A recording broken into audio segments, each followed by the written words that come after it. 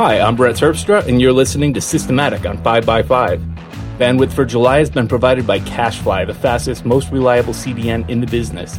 CacheFly delivers all of our content here at 5x5, and they really are the best. Check them out at cachefly.com, C-A-C-H-E Fly, and let them know you heard about them on 5x5. My guest this week is John Roderick. He's well known for Roderick on the Line with Merlin Mann, in addition to an illustrious career in music, currently playing with The Long Winters. How's it going, John? Great. How are you?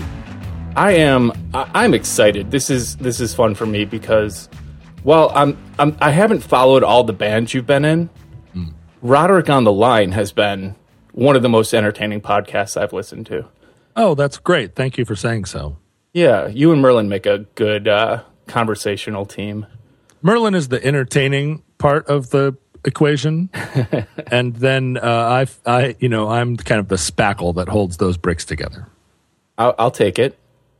I would give you a more flattering review, but I'll take it. It's very, very colorful spackle. It's a stucco. I would say the building that Merlin and I have erected is half spackle. Would you say like a Southwest, like stucco kind of home? You know, I've never been a fan of that style of architecture. The stucco mock. You know, in the Pacific Northwest, that was a fad, right? They built neighborhoods in this kind of southwestern style, and it rubs me the wrong way. I live in a neighborhood with very it was like 70s like ranch style homes. Mm-hmm. Most of them are like white or weird greens. Mm-hmm. Guess what I live in? Tell me. It's wait a minute. It's a mock Tudor. It's a Southwest style pink and yellow stucco home. It was that way when I got it. Yeah. I know the feeling. It's there are a lot of mock Tudor homes in Seattle too, and I even though I don't hate that style, I find them repulsive because Seattle did not have a Tudor period. Seattle was people. The local inhabitants here were living in longhouses at the time. What's a longhouse? A longhouse is a Pacific Northwestern style of Native American dwelling, which is, just as the name suggests, a long house where everybody gathers to shelter from the rain and have potlatches and smoke salmon. Is a potlatch like a potluck in the Midwest? A potlatch is an interesting tradition of the sort of coastal Indians here, where you would have a huge party, and the goal of the party was to give away as much stuff as you could. So the party, your status and the party's success were rated on how much of your stuff you gave away, how generous you were. Are there demerits for being the recipient of things? No, I think it's great. I think you treasure all the stuff that you get, but then the expectation is eventually you will have a potlatch and have to give it all away, or desire to give it all away. Interesting. I was considering. Go ahead. Well, I'm just it's one of the local kind of cultural events that we didn't exactly co-opt into our white man's world here. I see. I was considering an exercise bike stair stepper trading program in my neighborhood, where we could get together and have a similar event and just give away that Solo Flex you bought last year and never used.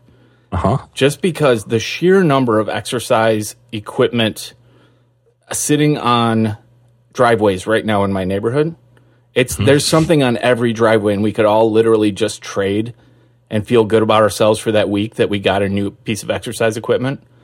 And this is starting to sound like a coffee table book to me. If you just drove around all the neighborhoods in your town and just took photographs of all the little abandoned exercise equipment in people's front yards.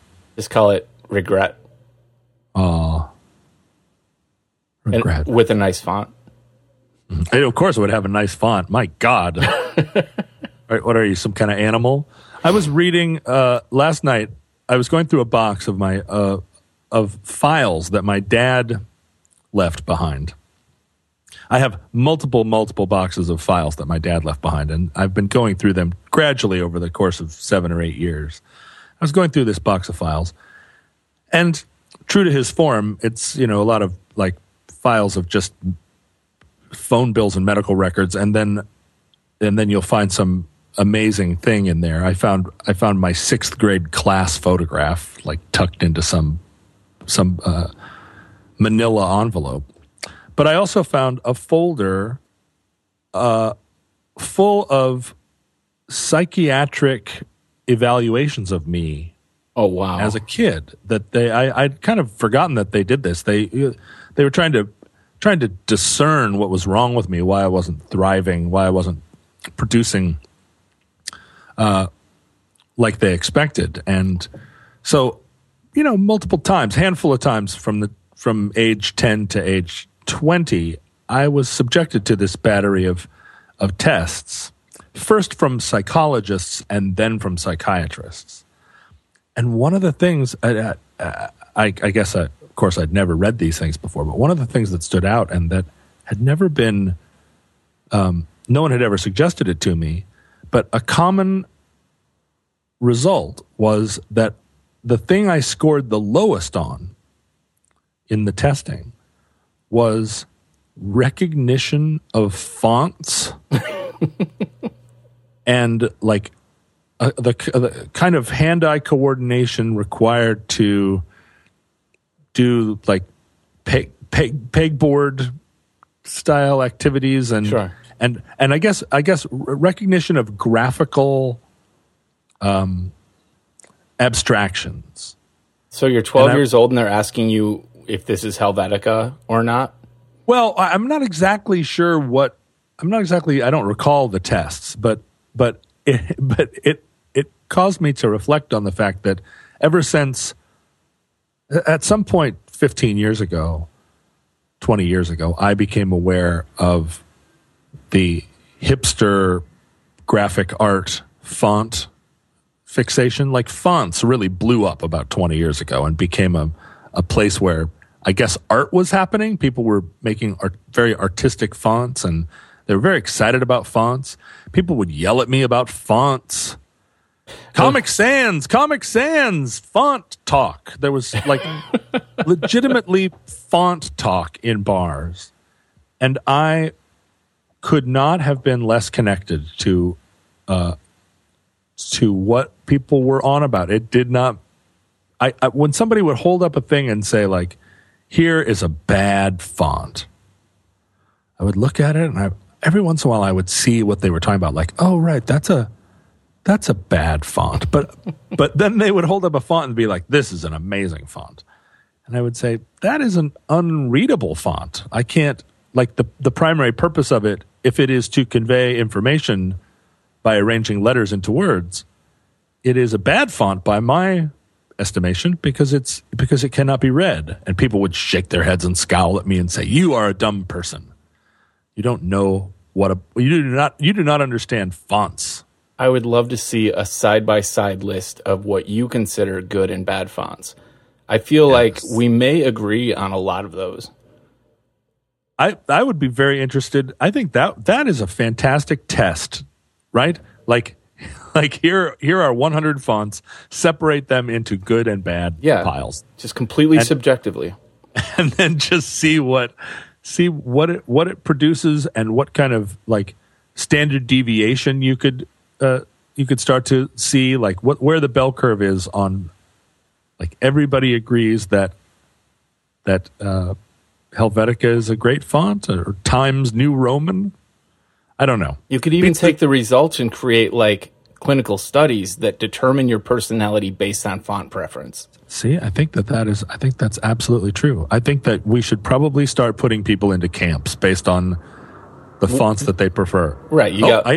I hear a jet. Is that Obama flying over? Obama is coming to Seattle today, and he's going to fly over my house here. And I always like to poke my nose out and wave when Air Force One flies right over my head. I think you were talking once about a jet and a bathtub and a washing machine.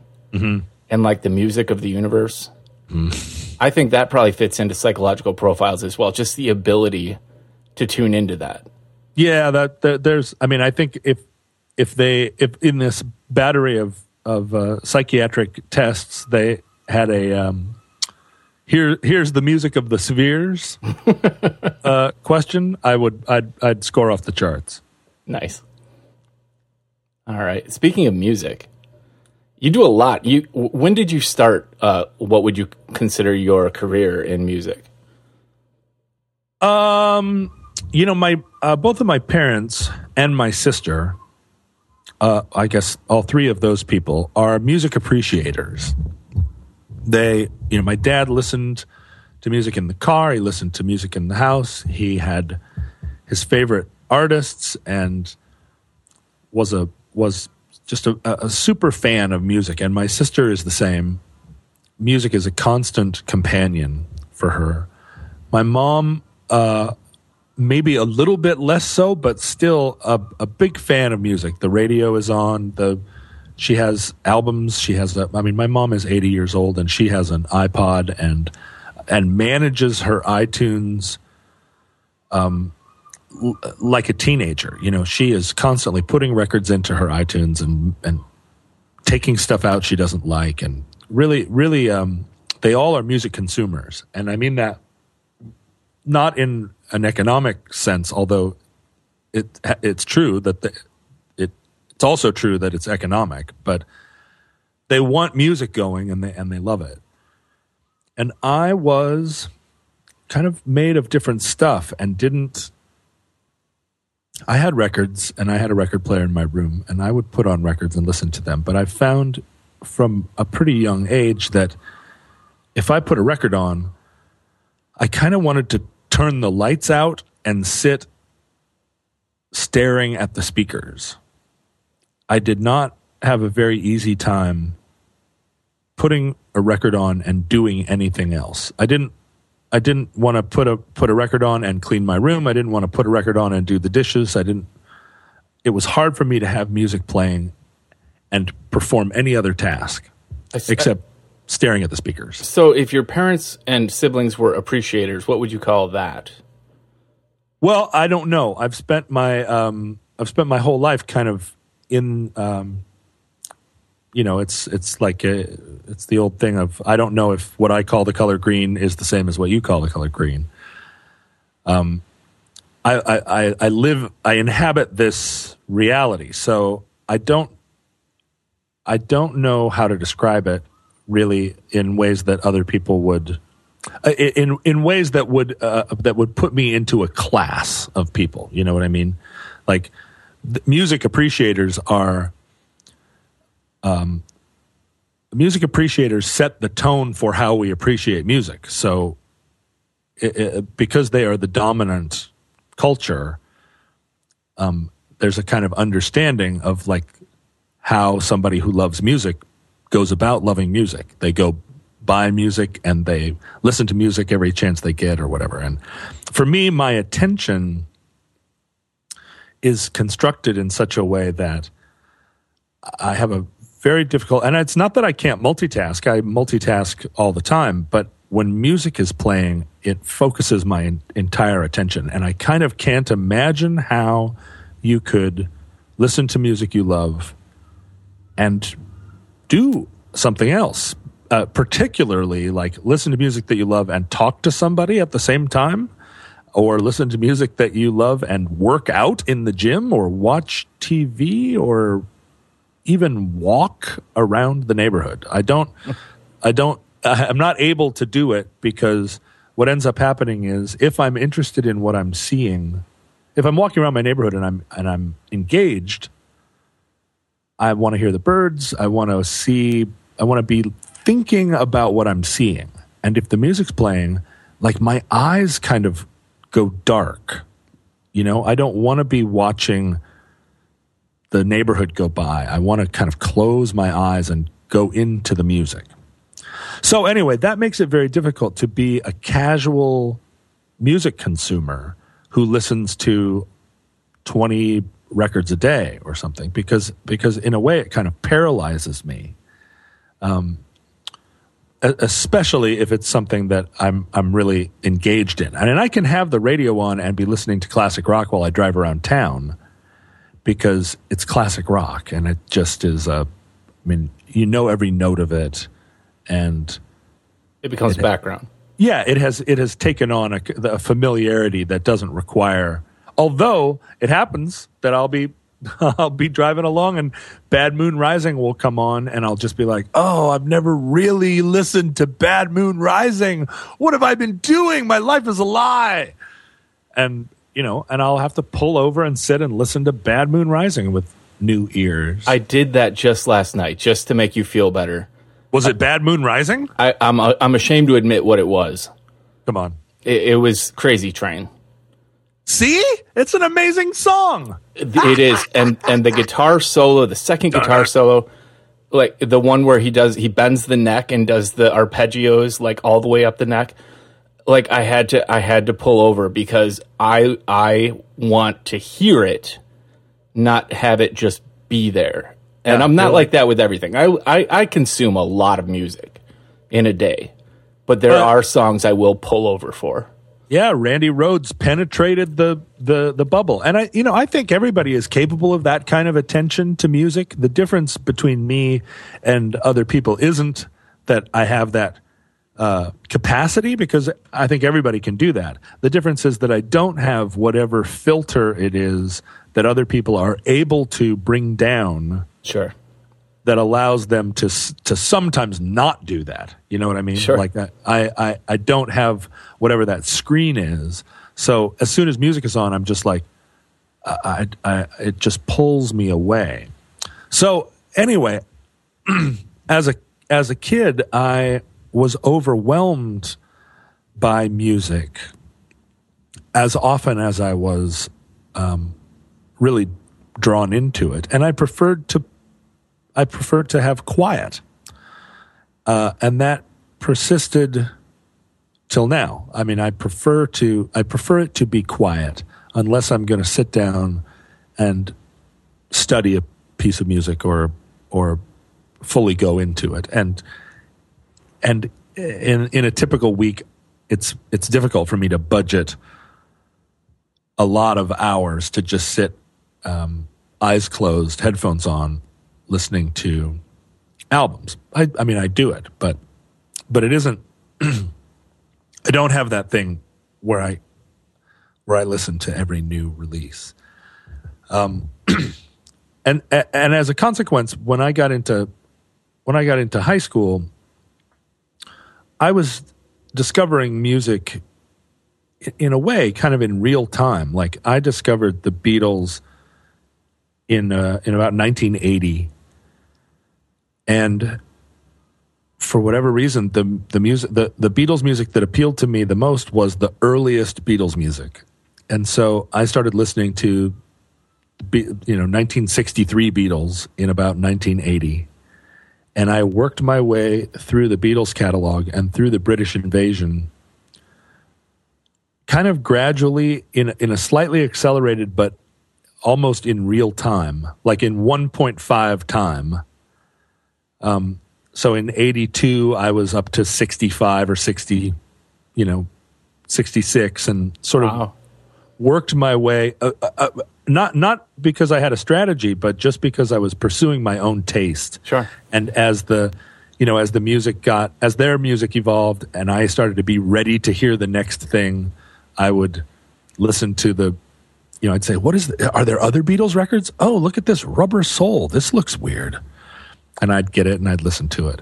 So I was a little bit behind my peers who by 1982 were fully into Iron Maiden. And I was hearing that music at people's houses, and I went to see Dio with Dokken in about 83, I guess. I was trying to participate in the heavy metal culture that dominated in Anchorage.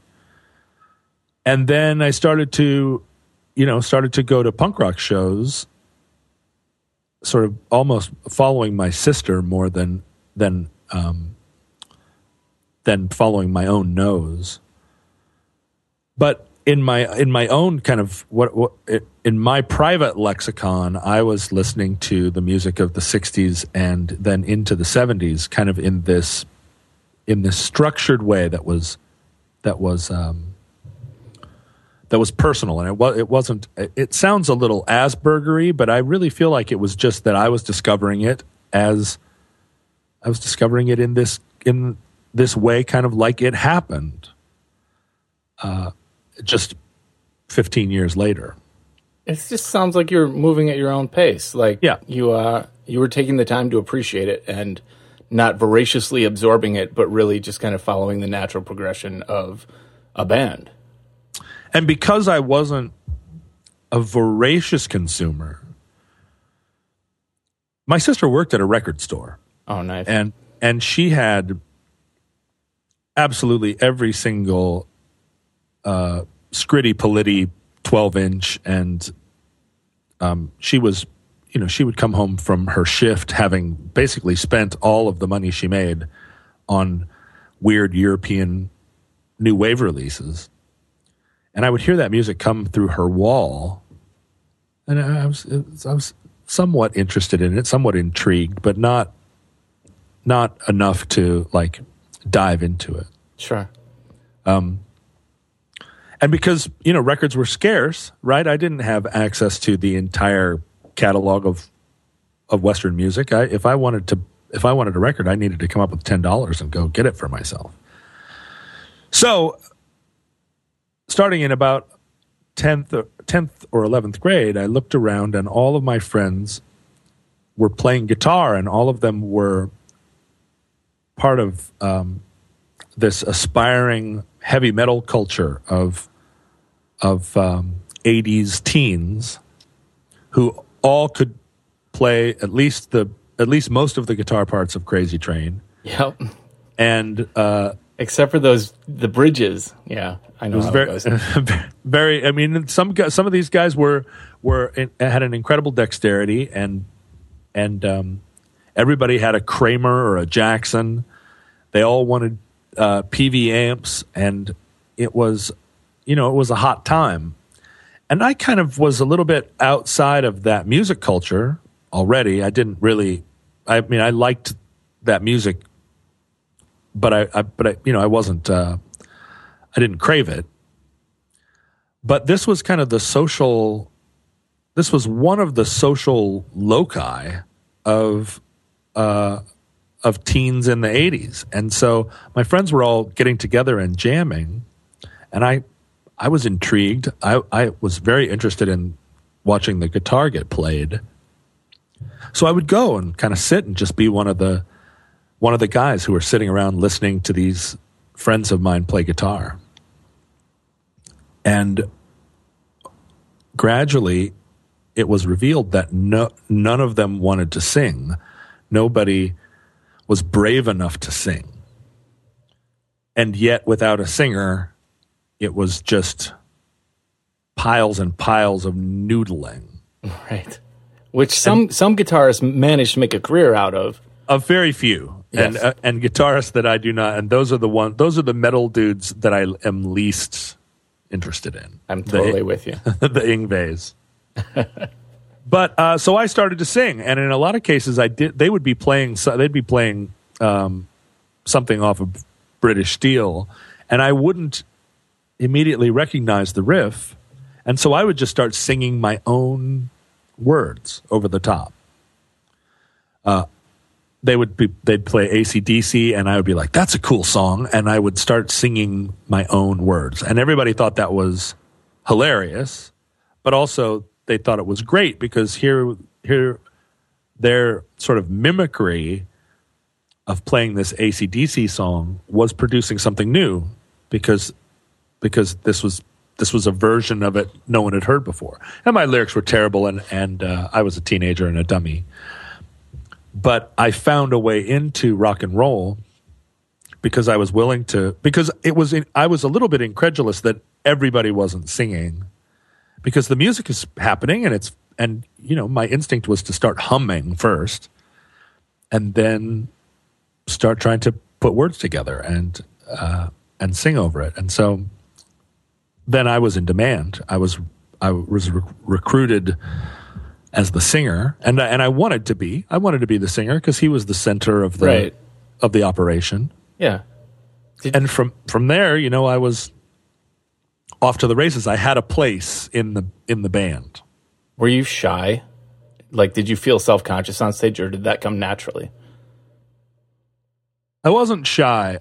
I am one of those people who is by nature an introvert. Sure. But I'm a highly extroverted introvert in the sense that my method of coping with being introverted is to project a really energetic social front personality. And what that has enabled me to do my whole life is then have my alone time also be just as intense. But when I'm out in the world, I just turn it all the way on because because otherwise, people are coming at you. And if you're going at them, then it clears a little path for you. So I wasn't shy. I was already kind of a class clown and somebody that was comfortable kind of being in the center of trouble. And what is more in the center of trouble than being the singer in a band? Right on. I'll interject that I did the same thing. I'm extremely introverted, but I was the lead singer of a punk rock band in high school. Yeah. And I found that actually I was pretty comfortable. I didn't love having like pop bottles and beer cans thrown at me during performances. I would get nervous. Sure. But if everything went well, I was pretty comfortable being the crazy, screaming center guy. Did people spit on you? Oh yeah. This was during the era when it was like the first comeback of punk rock in pop culture. I remember. And everyone really wanted it to be like the days of the Pistols and the Clash, and so they were mimicking. They weren't spitting out of their own punk rockitude. They were spitting because they saw it on footage from a Sex Pistols show. Right. So anyway. So double gross, and then also dumb. Yes.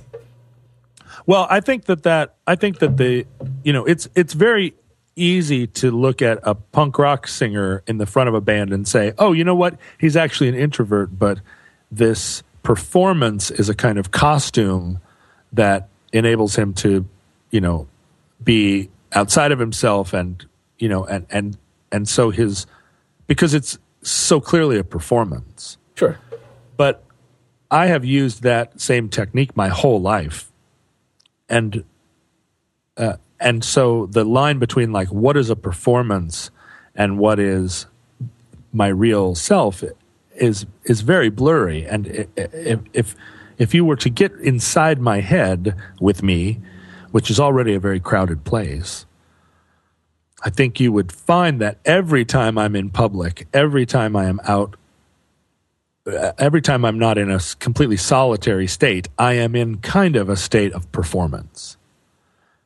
And that is, that's been very comfortable for me over the years, and it is variously disconcerting to people when they realize that this person that they think they know, the person that I am all the time, really, as far as anybody knows, is not only not the whole picture, but is like not really who I consider myself. And that's just, that's the introvert's song. Yep, I can relate. Yeah, and every introvert has a different version of it, but it seems very natural to me that if you're gonna go outside the door and start meeting people, that you would put on some kind of cloak. And I have a lot of them. I have a big cloak rack. Nice. Anyway, so I started playing music, and then I realized over time that when I discovered that all these bands I was in were actually just playing AC/DC riffs, I realized that I was going to need to learn to play guitar if I wanted to, if I didn't want to be playing writing songs over somebody else's ripped off riffs. Did you at the time realize that AC/DC riffs are really just Muddy Waters riffs, louder and faster? No, it took me a long time to put it all together, and I was part of that generation of musicians who, I guess, like every generation in a way. Well, no, I guess that's not true. I mean, the Rolling Stones very consciously were ripping off Muddy Waters, and AC/DC was very consciously ripping off the Rolling Stones. I was part of maybe a post-punk consciousness that believed that we were going to not rip off anybody. We were going to completely reinvent music every time we picked up the instrument. Do something completely original with 12 semitones. Yeah, completely original through a combination of different time signatures and through a kind of early pastiche, an early kind of maybe like quilting of different styles. Sure.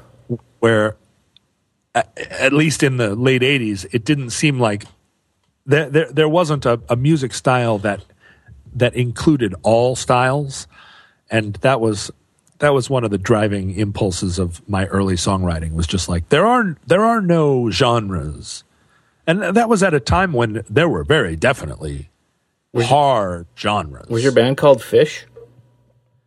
It was not. Okay. It was pre-Fish even.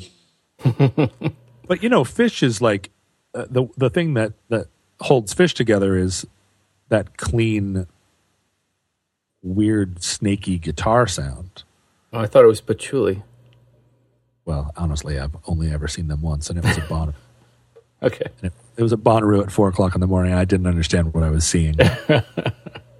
But they seemed, the power that those guys had the one time I saw them that was undeniable was that they were clearly improvising, and they would make these hard turns in the music where suddenly somebody would change the variation and everybody would follow them instantly on a dime. And I watched them, they played forever, and I watched them for what seemed like an eternity, and I could not see how they were signaling one another or how they knew what to do next. They were really an organism in that way.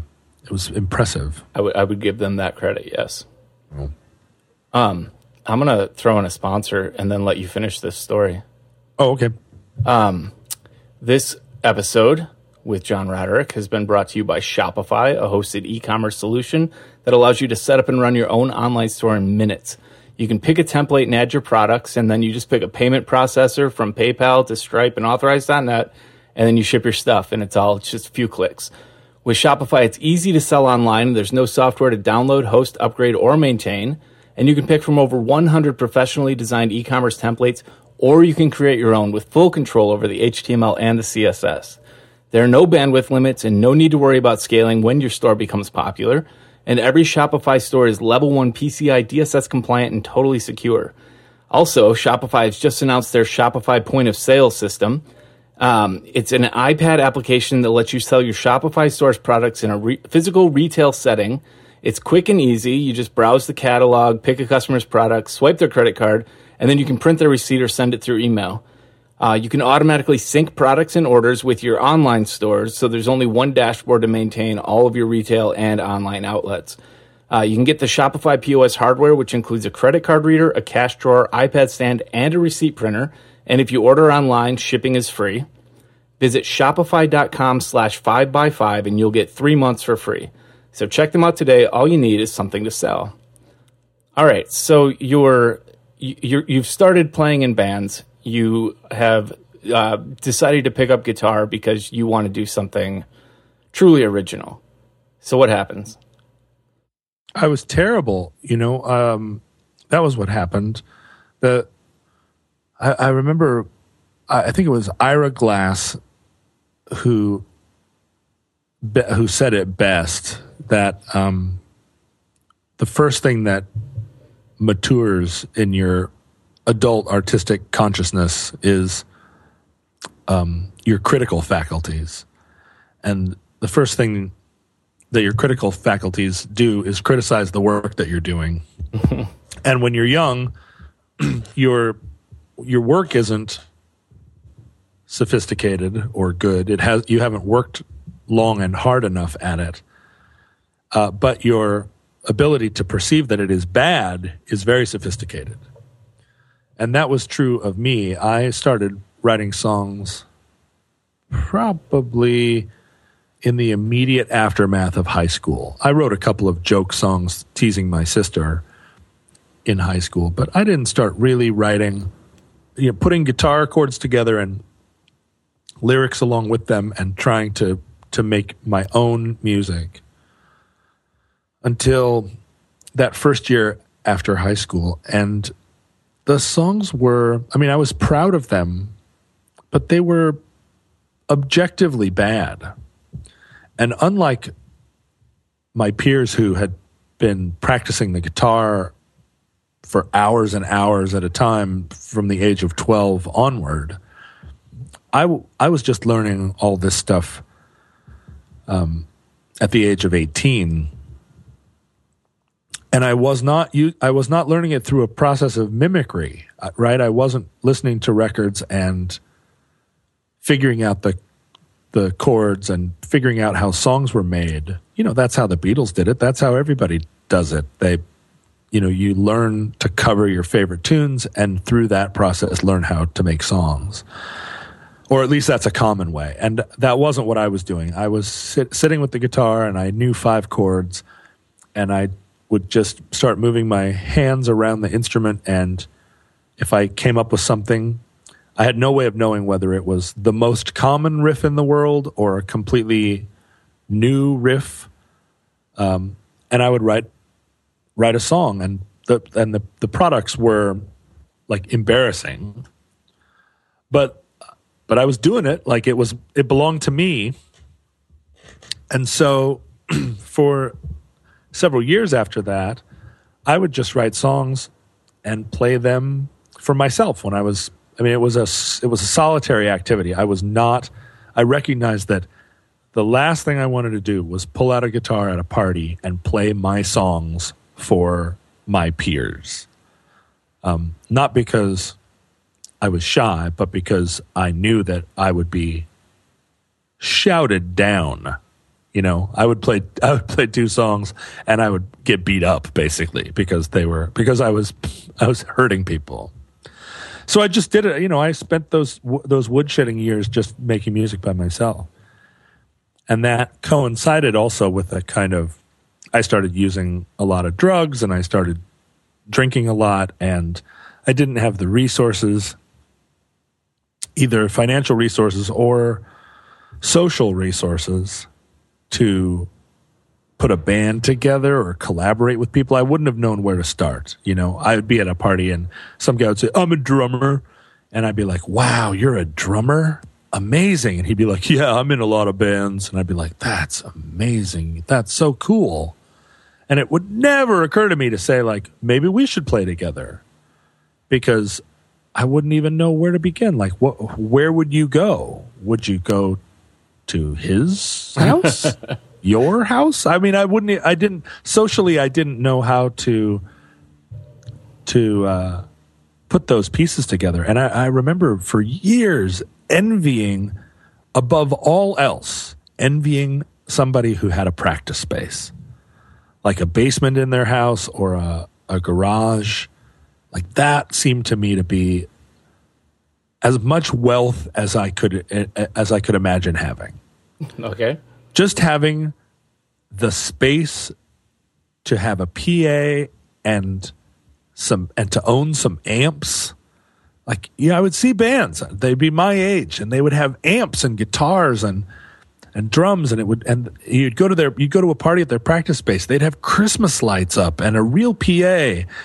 And it was just like, how did you afford all this stuff? And where does it, you've got to be paying rent on this place? Like, that's extra money. Like, I just did not understand how young people put it together, because I was so handicapped, I guess. Like, my imagination and my ability to work and put money together and keep it all in a pile. So I was 26 years old when I quit doing drugs and drinking. And up until that point, I'd been writing songs every time I could get my hands on a guitar. And like, I didn't own a guitar, but every time somebody would leave me alone in their house with a guitar, I would pick it up and immediately start playing it and trying to write songs.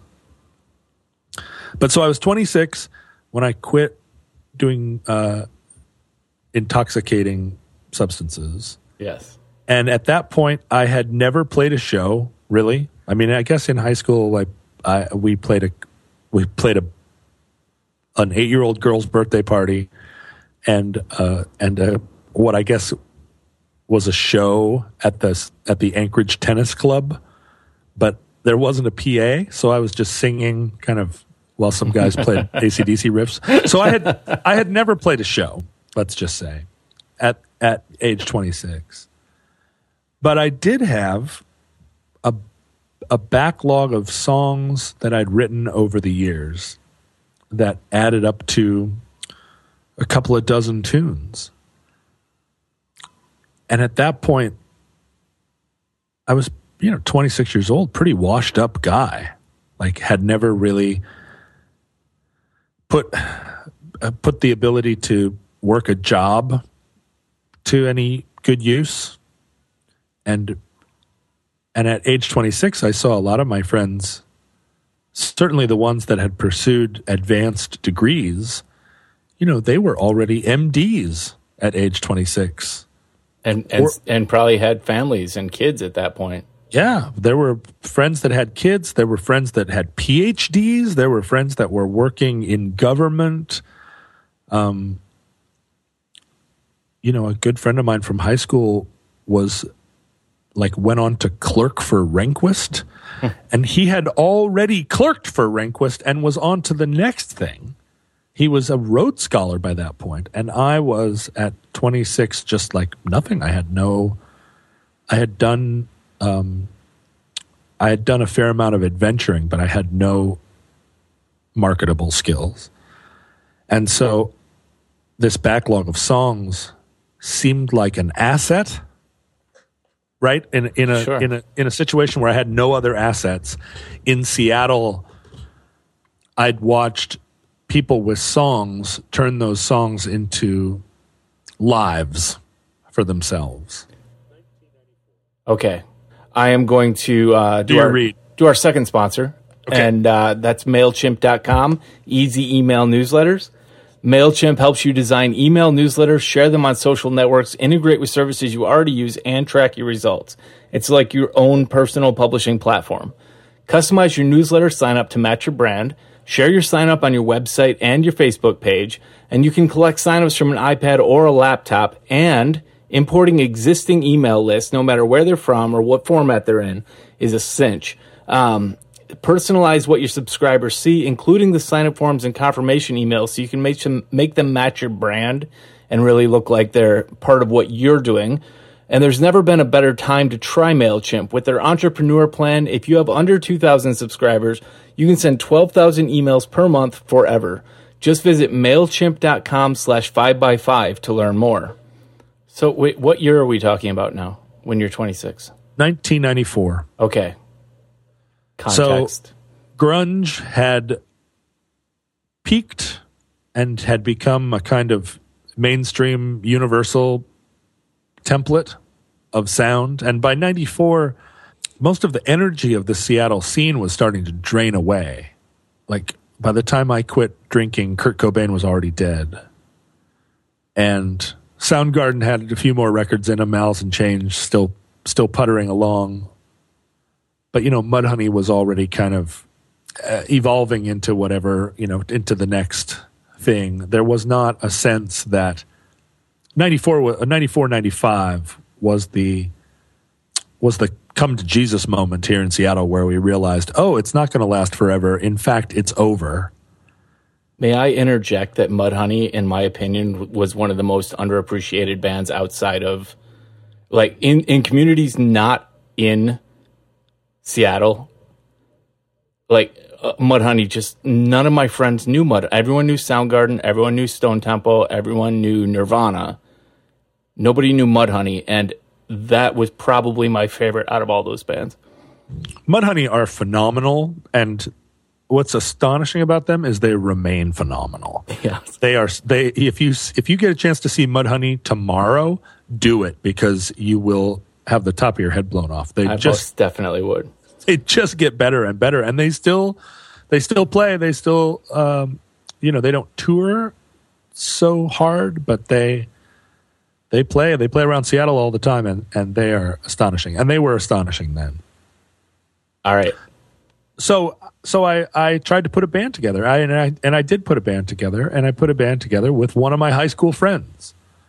In fact, my high school best friend, who was one of those guys. He came to guitar pretty late too, but he pursued it avidly, and he had a natural affinity for it. And by the time he graduated from college, he'd become a kind of virtuoso. He was a very fast, fluid player, and he had an unusual sense of time, and he was a good riff maker. And he was also a really together guy. He had a master's degree and he worked very well in structured environments. So he had a real job. He had a house. He put a practice space in the basement of his house. And he was a real facilitator for me, basically providing a kind of incubator. Like, here's a house, here are some amps. He had the structure to like interview musicians. Like, a guy's coming over today to try out to be our bass player. And I was just like, whoa, wow, really? Cool. How did you find him? Oh, I put an ad in the newspaper. I was like, wow, amazing. And through that process, we put a band together, and he and I were writing songs. Then his riffs and my words and chords. We started making music and putting songs together, which we then rehearsed with our group, and then we were ready to play shows, and we did play shows. He booked shows for us, and we were suddenly one of the bands. Like, at 26 years old, I was in a band, and we were one of the bands. And we were one of the struggling bands, a band that once we had that stuff, once we had made a demo tape, then I had some support behind me, and I got excited about it. I was a guy that would take his demo tape down to the club and say, hey, here I am. I have a band. Here's my demo. And they would throw the demo in the garbage can, and I'd be like, back there next week. Hey, come on. Like doing the whole struggling band routine. And we did that for years. I mean, we made incremental progress that was just incremental enough that it felt like it was continually growing, and so fruitful, right? So this year, the last time we played this club, we had 75 people, and now we've got 150 people. We've doubled the number of people. This is how it works. This is how it goes. And we had big dreams, and we were 28. I mean, we were not teens. But because we'd seen so many bands come out of Seattle and go on to fame and fortune, it seemed possible. It continued to seem possible, even at 28 years old, even as the other guys in my band. I mean, our bass player was a aeronautical engineer at Boeing working on the 777. He was responsible for like the place where the wing joins the body. Wow. And yet he would come and play bass with us, and we practiced 4 nights a week, and my high school friend Kevin, he was working his way up the corporate ladder, had a variety of places, and then eventually he ended up working at Nordstrom in the white collar part of it and working his way up. And I was just like, this is incredible. These guys had resources, they had cars, but they wanted to play rock and roll. And I still was living in a kind of situation where if I could work, I had a job at a magazine shop, and if I worked 20 hours a week, I just felt like, oh my God, I'm just a slave. I'm in this place 20 whole hours a week. I have to be at work at 11 a.m. and I don't get off until 4. It's just, it's a little bit unbearable, you know. But because I didn't drink, I had enough money I was paying rent. I was able to eat in restaurants. You know, I had resources, but certainly not the resources that having a real job provided. Sure. So, boy, we played shows. We played so many shows. I have copies of The Stranger, the local alternative weekly here from that period, 95, 96, 97, where you open up the show listings page, and for any week, any typical week, you could find the name of our band in the show listings 5 times. Just like played on Tuesday night, we played on Thursday night, then we're doing 2 shows on Friday at 2 different places. Like, we just played constantly. And it was completely under the radar. In the editorial section of that newspaper, there was never a mention of us. No show review, no show preview. No, we hadn't released a record, so there were no reviews. We were just one of the army of bands in any town that is slaving away, kind of beating our heads against the wall. Always the openers. Well, and gradually we built up a fan base so that we were then the headliner on a Wednesday night. Because which is close. Yeah, we could bring 200 people at our peak, which is no small thing. You know, no, it really isn't. Actually. 200 people is a big enough deal, and so in that period, we started to make friends with other bands, and we became part. And the problem is that the music we were making was not fashionable. This style of like riffy, all genre, like jumble music was never, ever, ever going to be cool, you know, because Kevin's impulse was to always kind of play a little bit in the funk metal, like Fishbone corner, not funk punk metal, okay, but like Jane's Addiction. Oh, okay. Sort of Jane's Addiction-y, trending. If it had to pick between Alice in Chains and Pavement, it would always pick Alice in Chains. Okay. And in that, so I was kind of more because I didn't have a job and because I was such a shiftless person. I mean, I was more on the street, if you will, and was hearing Pavement and Built to Spill and bands that were producing a kind of using the same information that we had. They were producing a very different sound, and it was a sound that was, musicians use a lot of different terminology, and the terminology that my bandmates at the time really prized were like words like tight and like heavy, and they really, they wanted us to be a tight and together kind of muscular heavy rock band. And I was hearing all this music that was defiantly loose and out of tune even. I mean, there's nothing tight about Pavement, and there's nothing really that tight about Built to Spill. There was a lot of stuff coming out that was just that music is full of information. There are guitars doing all kinds of things, and you listen to it, and you're forced to kind of parse what's happening. The song structures are intriguing. They are kind of willful. Yeah. In the sense that it's like, maybe we'll go back to the chorus, maybe we won't.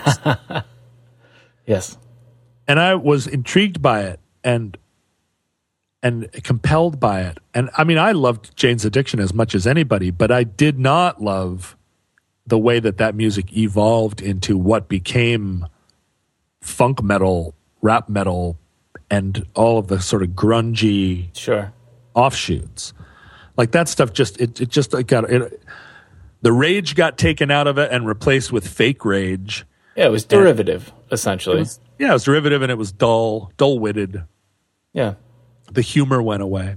And so there entered into my band over the course of time kind of a schism that was, it was best expressed in the name of the band, which was the Bunn Family Players. And we named it the Bunn Family Players in a misplaced Red Hot Chili Peppers, Fishbone-y kind of impulse to have a name that communicates nothing, if not in a way, a kind of irreverence, maybe a college irreverence that said just like, yeah, we're called the Bunn Family Players, and maybe you're turned off by that name because it sounds stupid to you, and if that's true, ha ha ha, fuck you.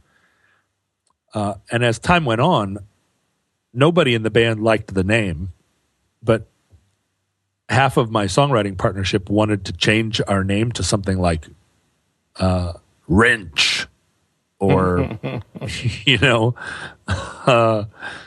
Carburetor, or I don't know, some one word name that was kind of tough sounding.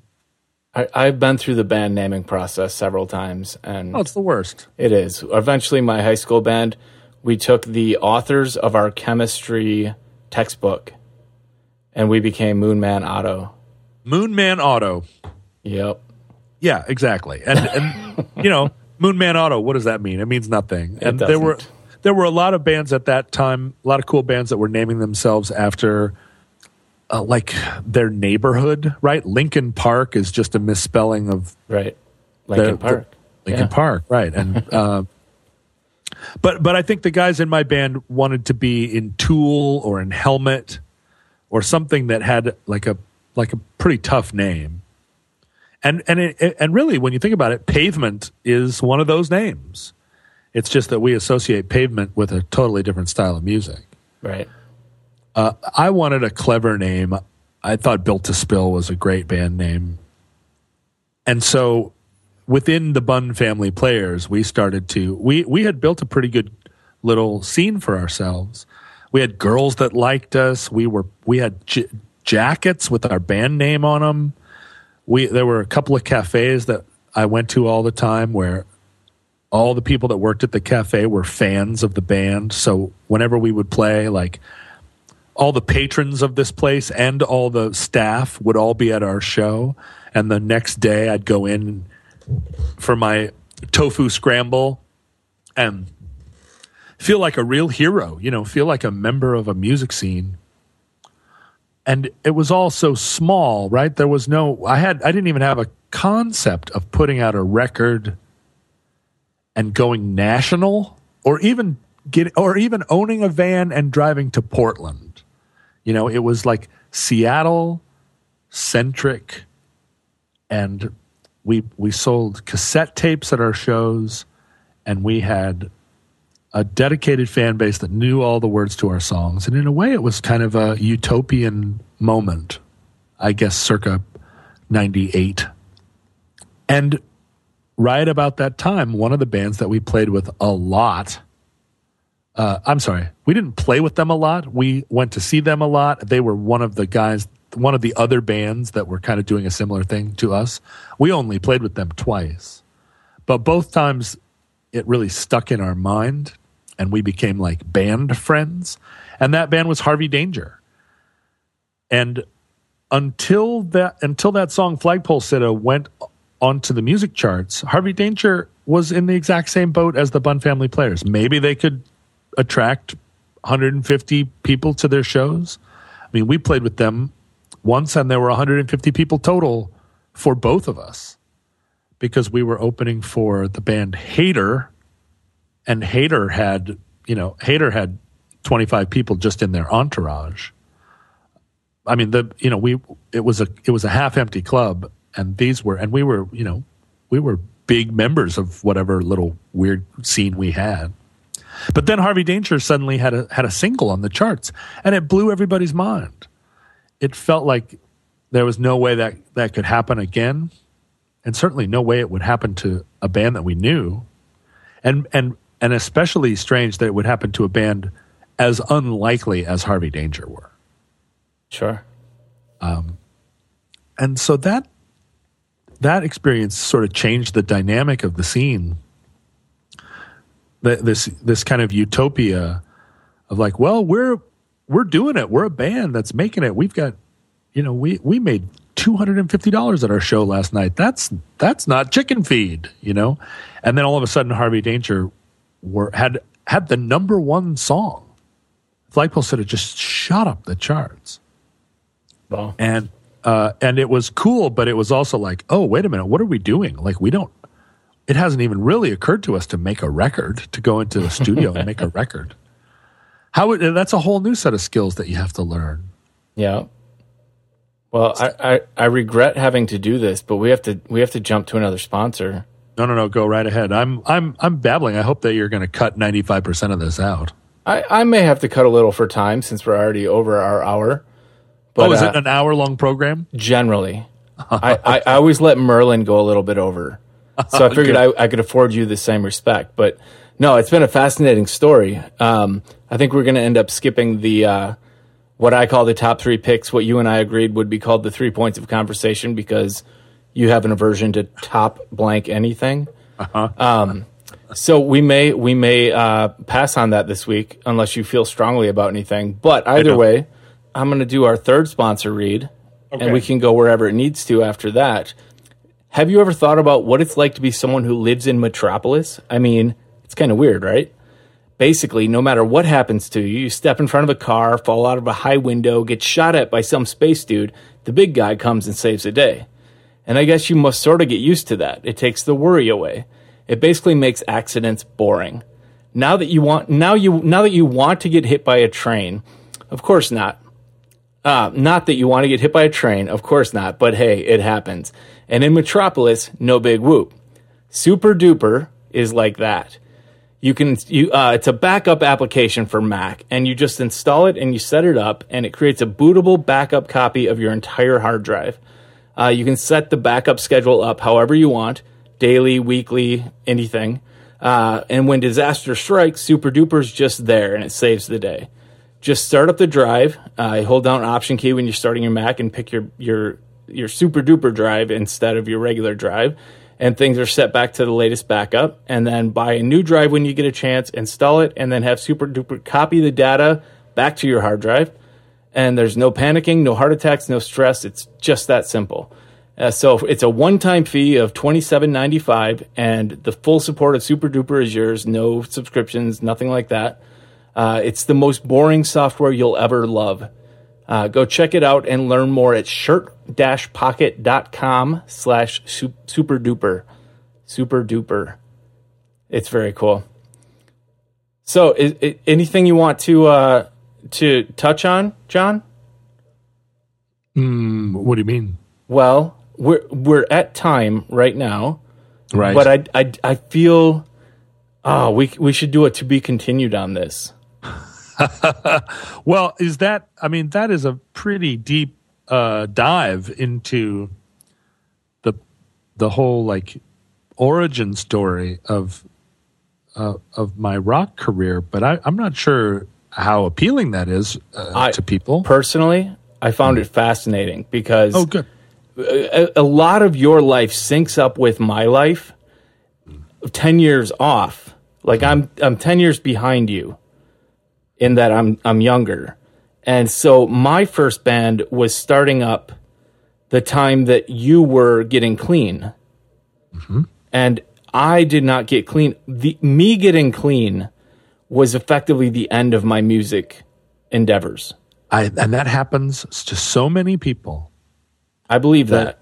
Yeah, that their rock and roll years coincide with their drug and alcohol years. Well, and it seems like the drug and alcohol for some of us, especially introverts, which is very common in the music industry, it's what facilitates us getting on stage and us going on tour and us living for months at a time in close proximity to other people. Yes. For an introvert, that is hell.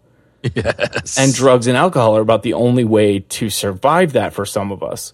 Absolutely. And once you take that away, you suddenly have no interest in getting in a van with 3 or 4 other people.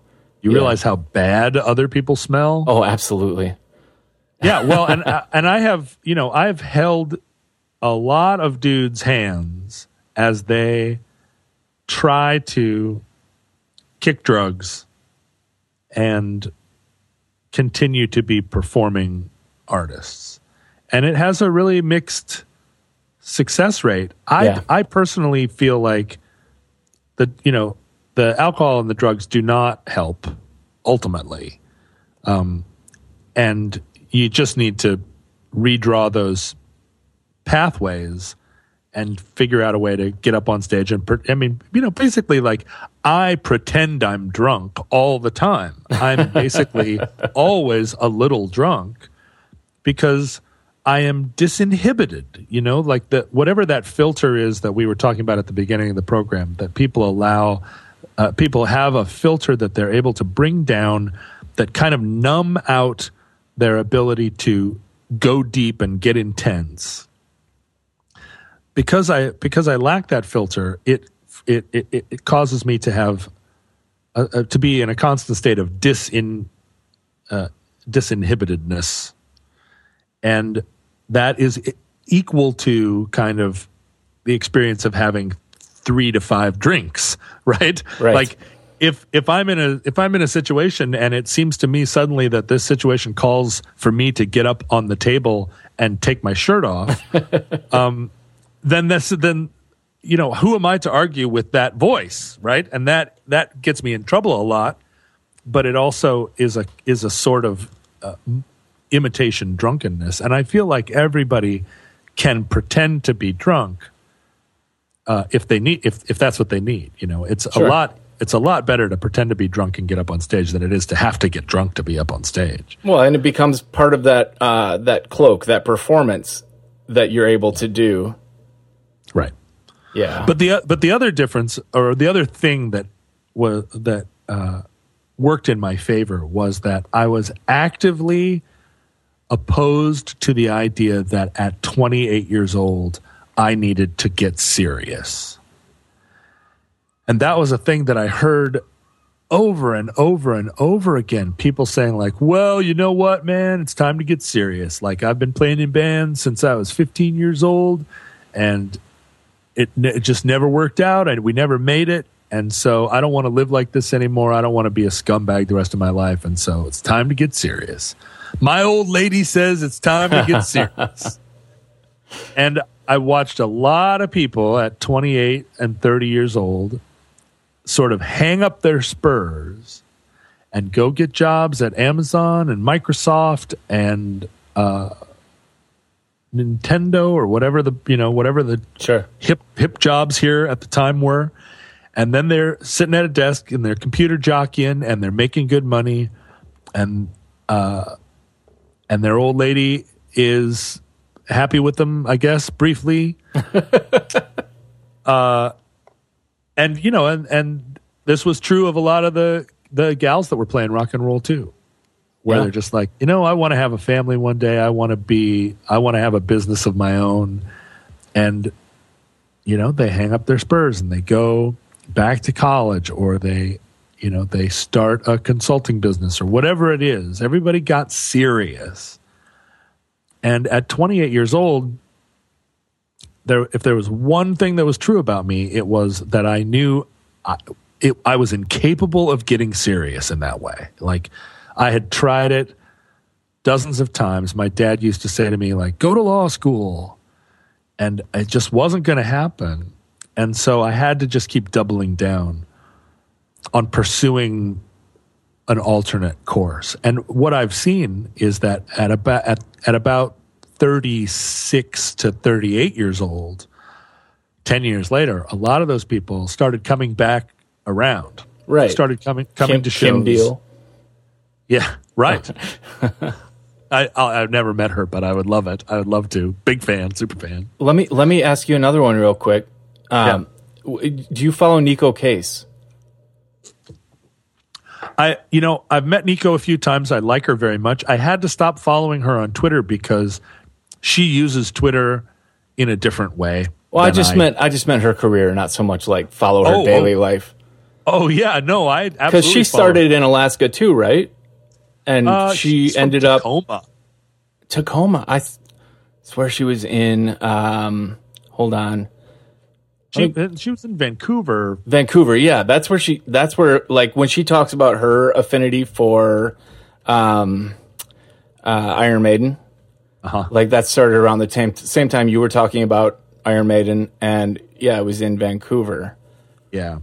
I mean, the Canada, thing about Nico, the difference with Nico is that Nico is one of those people who truly has a gifted voice, like a gift from God kind of voice, right? It's pretty amazing, yeah. So Nico Case, you could take her and you could shoot her out of a cannon. You could put her in any music scene at any time in the last 50 years, and that voice would cut through and it would win out, right?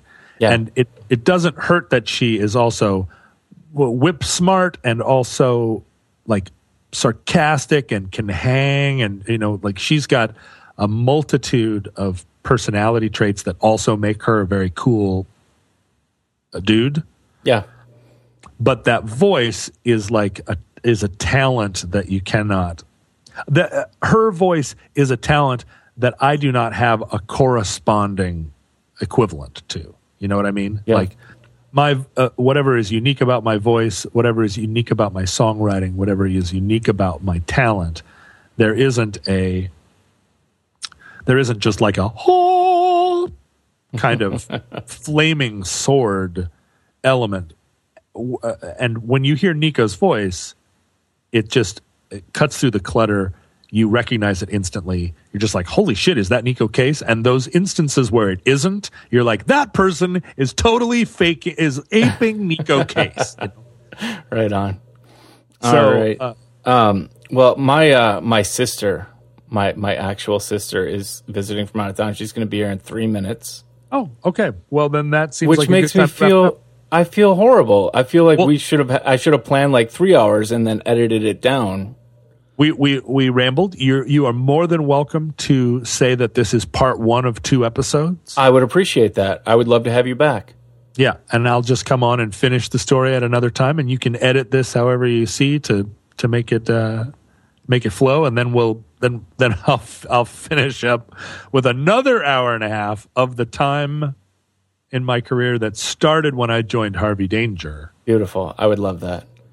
All right. Well, let's tell people they can find you at thelongwinters.com and soon to materialize in progress, johnroderick.com. Right. And on Twitter, you are John Roderick. Correct. And on Instagram, I'm John Roderick. So everywhere? Everywhere you go, I am John Roderick. And that seems like I should be knowable. Yeah, I think it's a good plan. And then your podcast with Merlin called Roderick on the Line is at merlinman.com/Roderick. And I do highly recommend that one.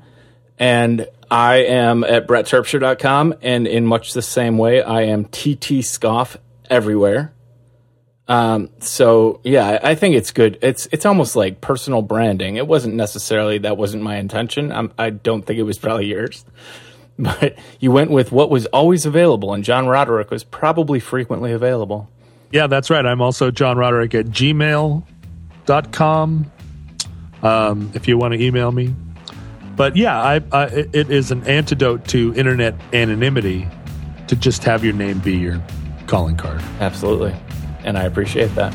All right. Well, thank you so much for being here this week, and we will plan a part 2.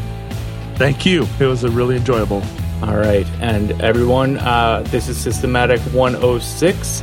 Thanks for listening. We'll see you in a week.